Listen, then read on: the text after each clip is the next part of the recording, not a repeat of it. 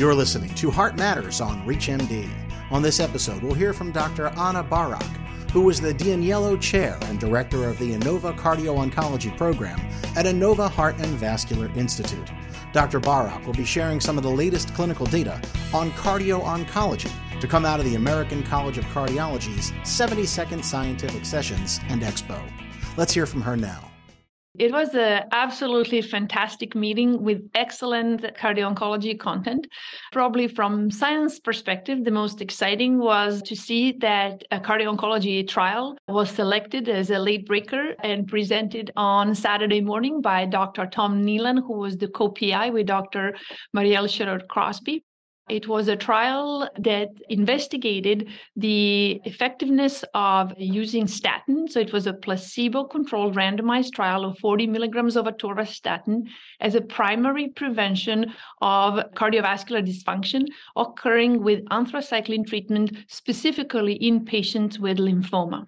So what that trial proposed and the rationale for the trial were small prior studies, both in humans as well as animal studies, suggesting that statins could attenuate left ventricular dysfunction that can occur particularly with higher doses of anthracyclines. And they tested this hypothesis in about 300 patients, all treated for diffuse large B-cell lymphoma.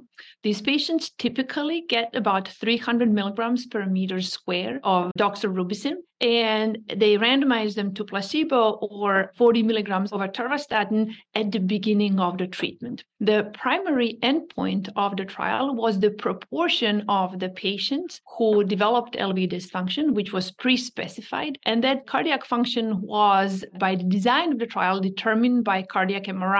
The primary endpoint of the trial was positive, so more patients, there was an attenuation from about 20% to 9% of development of LV dysfunction, although LVEF was only minimally different between the placebo and atorvastatin end of the trial, which was at 1 year.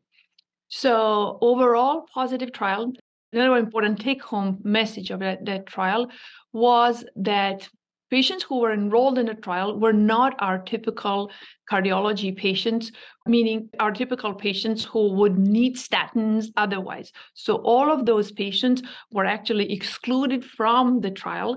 So the patients who would meet criteria based on their elevated atherosclerotic cardiovascular disease score or because they have diabetes. So if they have any guideline recommended indication for statin use, they would have not been randomized as part of this trial. So the trial really took patients who did not have high cardiovascular risk, with the exception of receiving anthracycline. So it demonstrated feasibility and it demonstrated good safety. The tolerance was very good. And I think it's exciting to see positive signal towards less patients developing LV dysfunction. To access this and other episodes in this series, visit reachmd.com/heartmatters, where you can be part of the knowledge. Thank you for listening.